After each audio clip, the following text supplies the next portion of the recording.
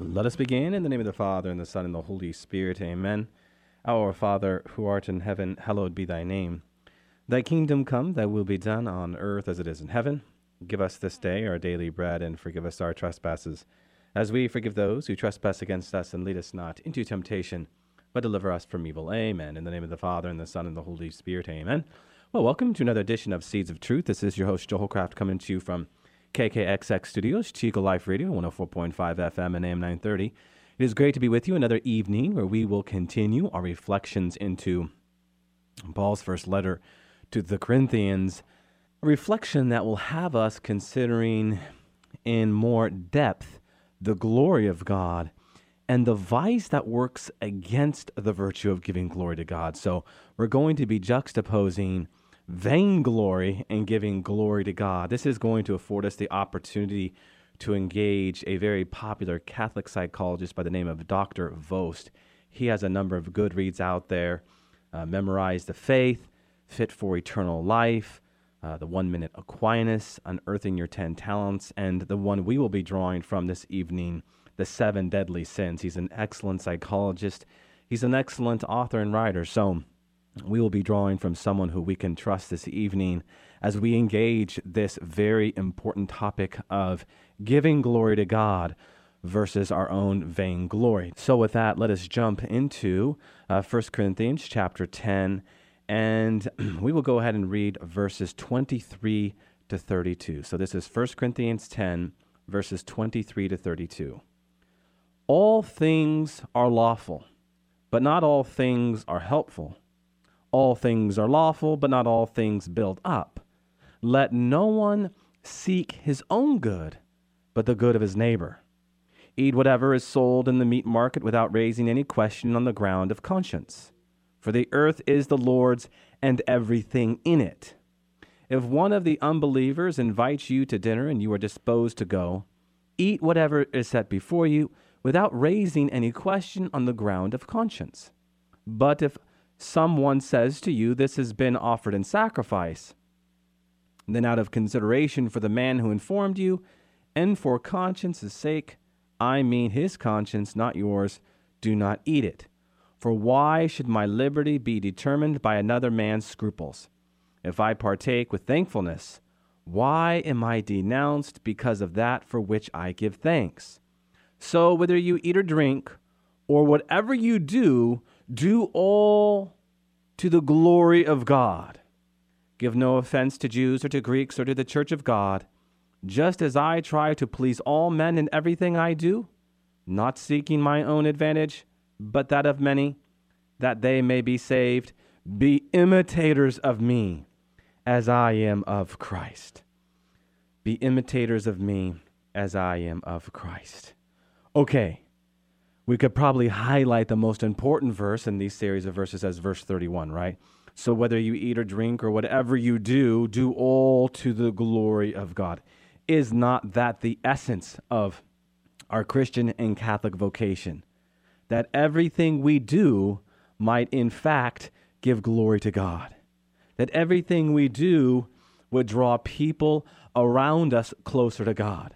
Not only ourselves, but again, also those around us. So this really is what lies at the heart of our subject matter this evening. And we should say, before we get into a more extensive reflection into vainglory, you have to remember what St. Paul has already talked about. Now, this will bring us back to about, a week ago? But remember what we were talking about a week ago, where God's presence dwelled in the midst of the chosen people through what? The Shekinah cloud. The Shekinah cloud, right? God dwelled with the people in the tabernacle. God dwelled with the people in the temple. God's presence dwelled with the people. And so what St. Paul wants us to see, even if it is subtle, just as God dwelled with the people in the Old Testament, so are we to dwell in the presence of God in the age of the church, right? That we might be living in the presence of God, giving glory to God. Now, we have to look at what this means in the light of this vice of vainglory. And maybe we should say something about vanity first, lest we get too far ahead of ourselves. The word vanity in the Latin vanus literally translates as emptiness or nothingness. Now, when you go into the Old Testament, yes, in its context, it certainly brings to mind excessive attention to one's physical appearance. But the danger of vanity is not necessarily in the superficial trappings, if you will, but rather in the fact that our obsessions with the material good lead to a significant waste in time. The emptiness and nothingness that properly belongs to the Latin speaks more specifically to what is empty, how we spend our time in a very idle manner, when our time is empty of meaning. Okay, this is why St. Paul warns us in Ephesians 5, verses 15 to 16, look carefully then how you walk, not as unwise men, but as wise, making the most of the time because the days are evil. You see, St. Paul reminds us that making good use of our time can only take place if we walk in the ways of wisdom, if we walk in the presence of God.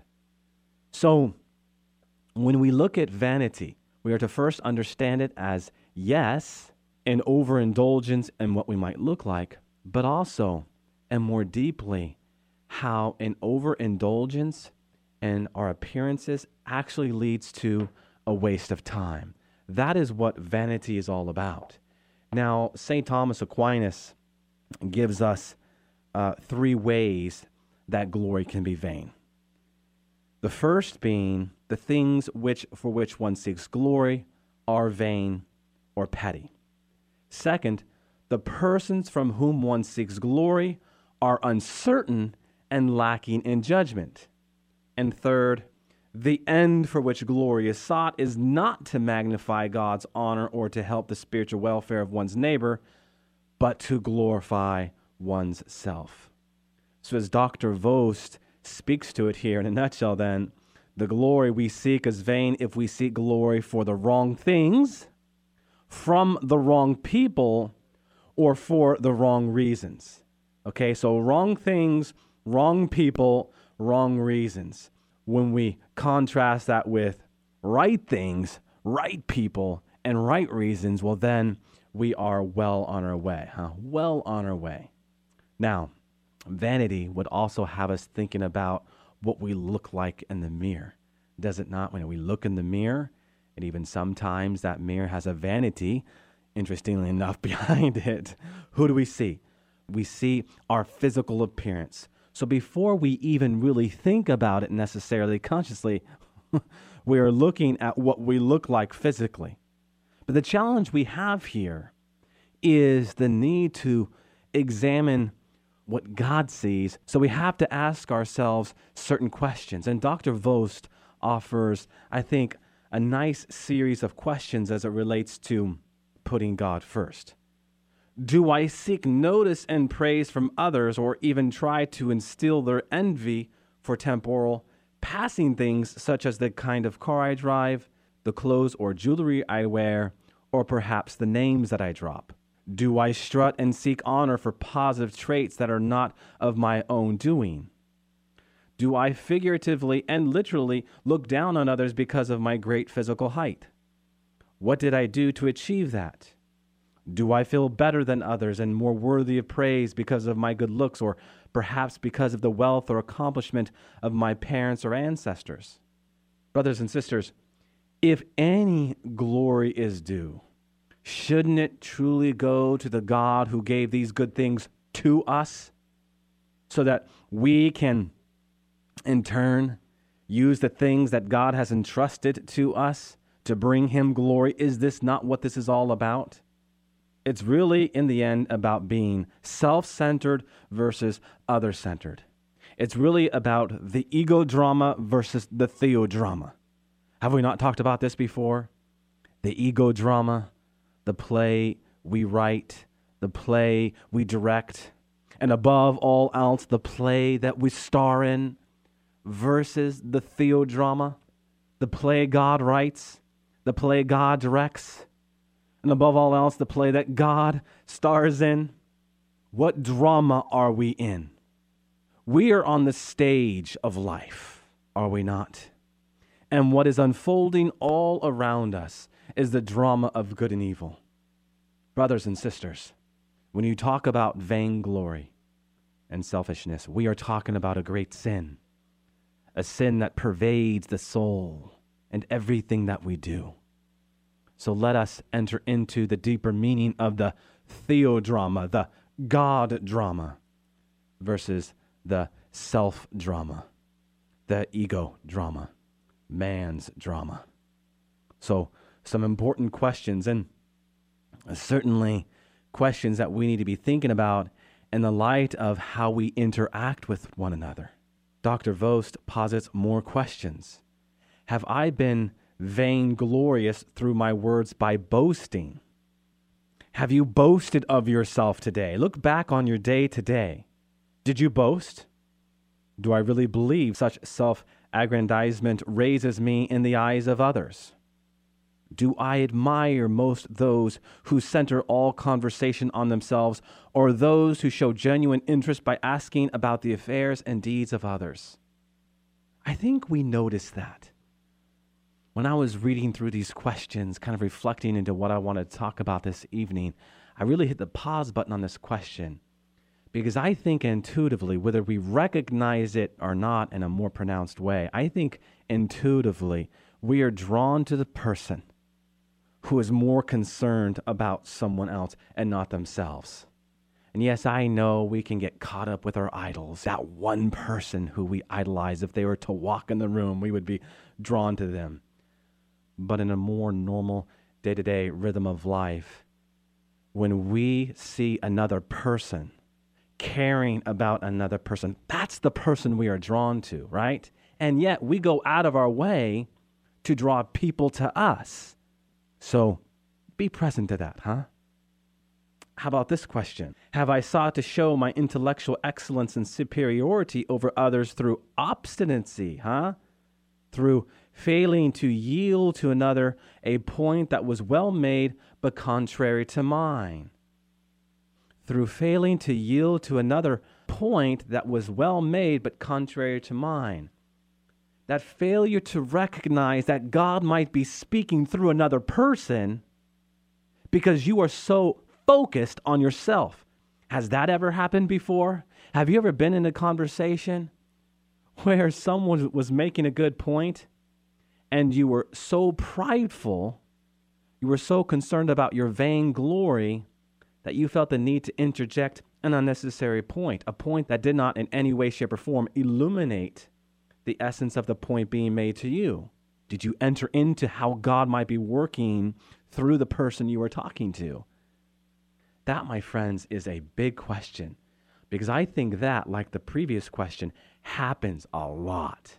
We get envious of the points that other people make, as opposed to just entering into the beauty of the point that is being made and allowing the point being made to actually draw you deeper into a more vibrant relationship with Jesus Christ. How about this question? Have I been courting vainglory's daughter of discord? I like the way Dr. Vost put that. Have I been courting vainglory's daughter of discord? Have I been unwilling to concede to others in matters contrary to what I will, even if deep down I know I have been wrong? This very much dovetails the previous question. So in the end, we're made to ask the question, is the point that the other person is making actually calling me out to be a better Christian Catholic, and I'm denying that? We cannot go against God in this way, my friends. We have to allow God to work in and through other people to minister to us. Certainly, God will raise our eyebrows when we go to him in that more personal courtship through scripture reading, the reading of the church fathers and the spiritual masters. Yes, he will go there with us, but he also desires to go there with us in and through other people. And sometimes, my friends, he might choose the least expected person to challenge you, Why? Because God will use anything at his disposal, and what's more, humble you to use the very person that you, quite frankly, can't stand. And when he does that, he's gently reminding you that in the end, we only love to the degree that we embrace the one person we, can't stand is a strong phrase, but struggle with greatly, okay? We can put it that way. Struggle with greatly. And a few more questions here from Dr. Vos that really, I think, draws out this vainglory versus God glory. Have I been contentious, quarreling with others, unwilling to admit that I could be wrong or that my own will need not always prevail? Do I always have to have it or do it my way? Have you ever met a person like that? And again, maybe this is the person looking in the mirror. These questions are about personal reflection. So it would be easy for us to take these questions and say, yeah, I know someone like that. But it's less about that and more about looking in the mirror. How do we do this? And let these questions hit home. Are we struggling with these things in our most personal relationships? Our spouses, our children, our parents, our in-laws, our closest friends? Are we using our spouses, children, parents, in-laws, and friends to build ourselves up in an unnecessary way? Do I always have to have or do it my way? This is about dying to self, okay? This is about detaching ourselves, just not from things as we've talked about it so much, but also that need to be first. Power and prestige can play on the mind and heart, And we need to die to self to overcome this need to always be in control, this need to always make sure someone understands it my way. God says no. The theodrama is about the infinite, not about you, yourself, and I, but about God. And another big question, have I been disobedient? Have I disobeyed directives from my boss, office administrators, or perhaps disregarded traffic, tax, canon, or civil laws because I believe I always know better?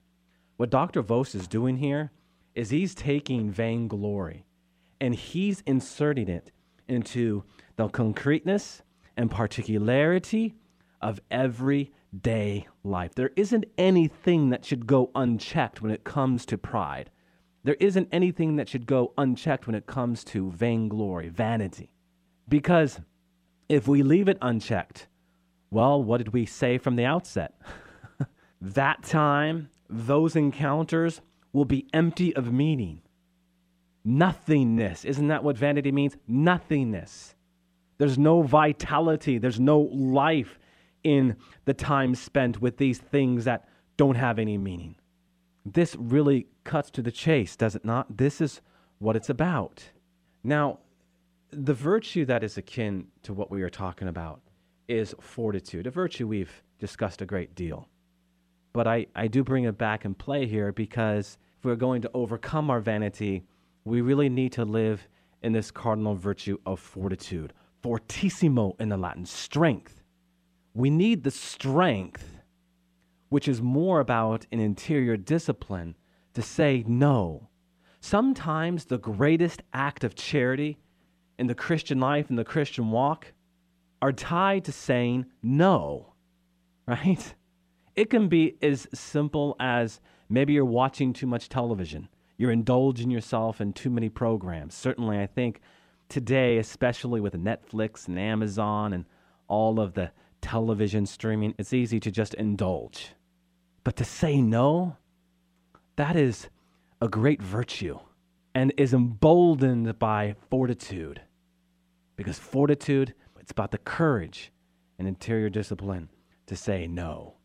No to the one thing that is so easy to say yes to. Remember, behind every no is an immeasurable greater yes. And that immeasurable greater yes is immeasurable because now you're opening yourself up to what? But what God wants to do with you in time that your time spent is well spent and not empty of meaning. That being said, I'm looking up at the clock and we have a little bit of time left. I do want to touch upon some more of the specifics as it relates to what Paul is saying here, and specifically verses 25 to 30. Eat whatever is sold and good in the meat market without raising any question on the ground of conscience. For the earth is the Lord's and everything in it. If one of the unbelievers invites you to dinner and you are disposed to go, eat whatever is set before you without raising any question on the ground of conscience.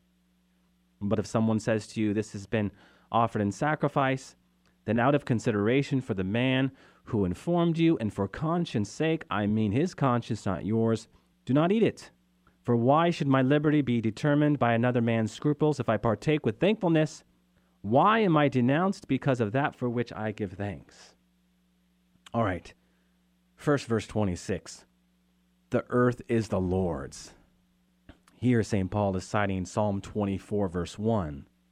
And he does so to extol the sovereignty of Christ as the Lord of all creation, that his divine ownership of all things implies that no food in of itself should be rejected or despised. So he's citing the psalm to extol the sovereignty of Christ. He's not only the Lord of the Word, the inspired Word of God, but he's also the Lord and author of all creation. Now, what about this discussion on meat and conscience? This can kind of seem abstract.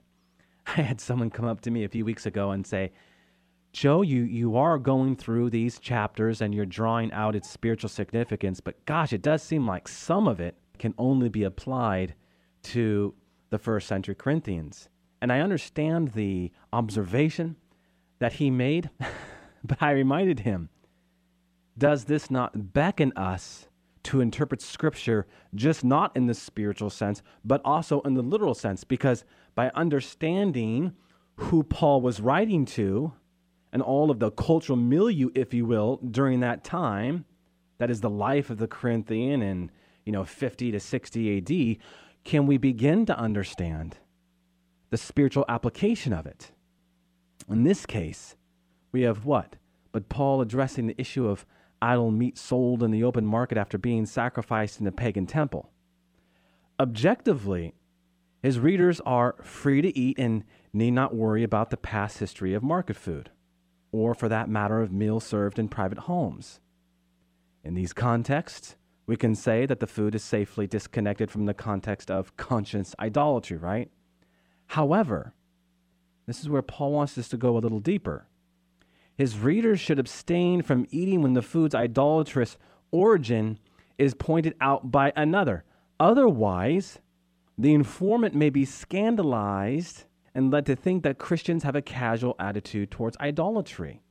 So Paul wants us to see, above and beyond what he's saying to the Corinthians, that today we have to be imitators of him. What did he say? Be imitators of me as I am of Christ. So he's not saying imitate me like you would imitate Christ. No, be imitators of me because I imitate Christ. You see.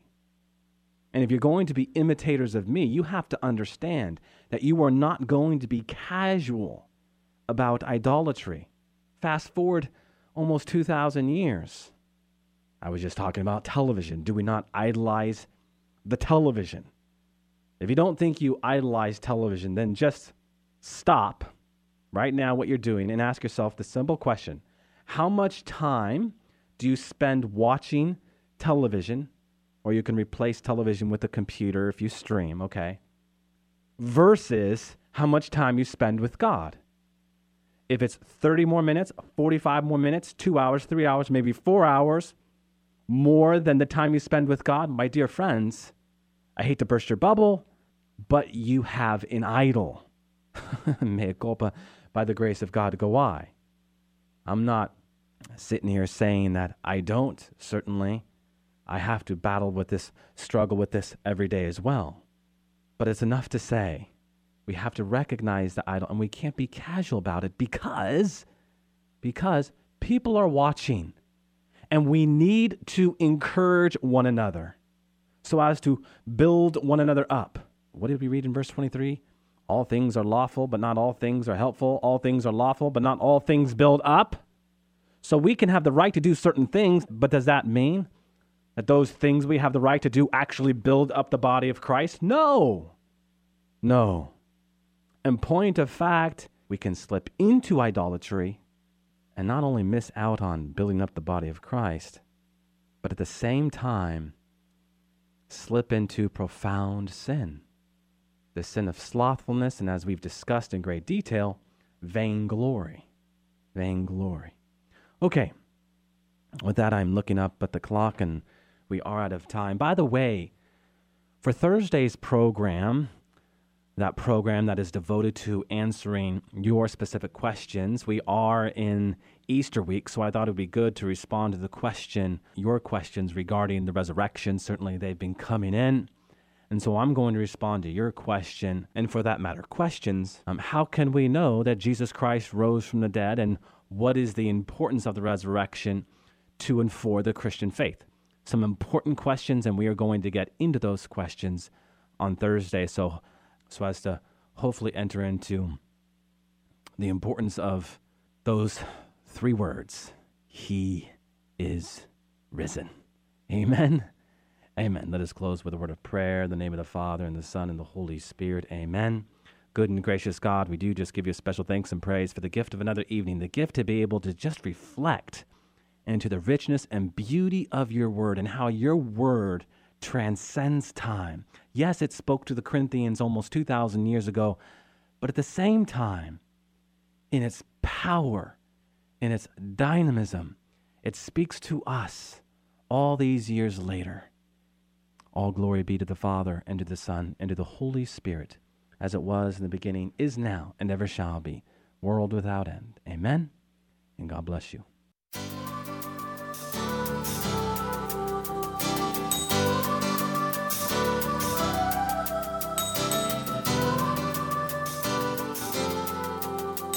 Thanks for listening to Seeds of Truth, heard every evening, Monday through Friday at 5:30 here on KKXX.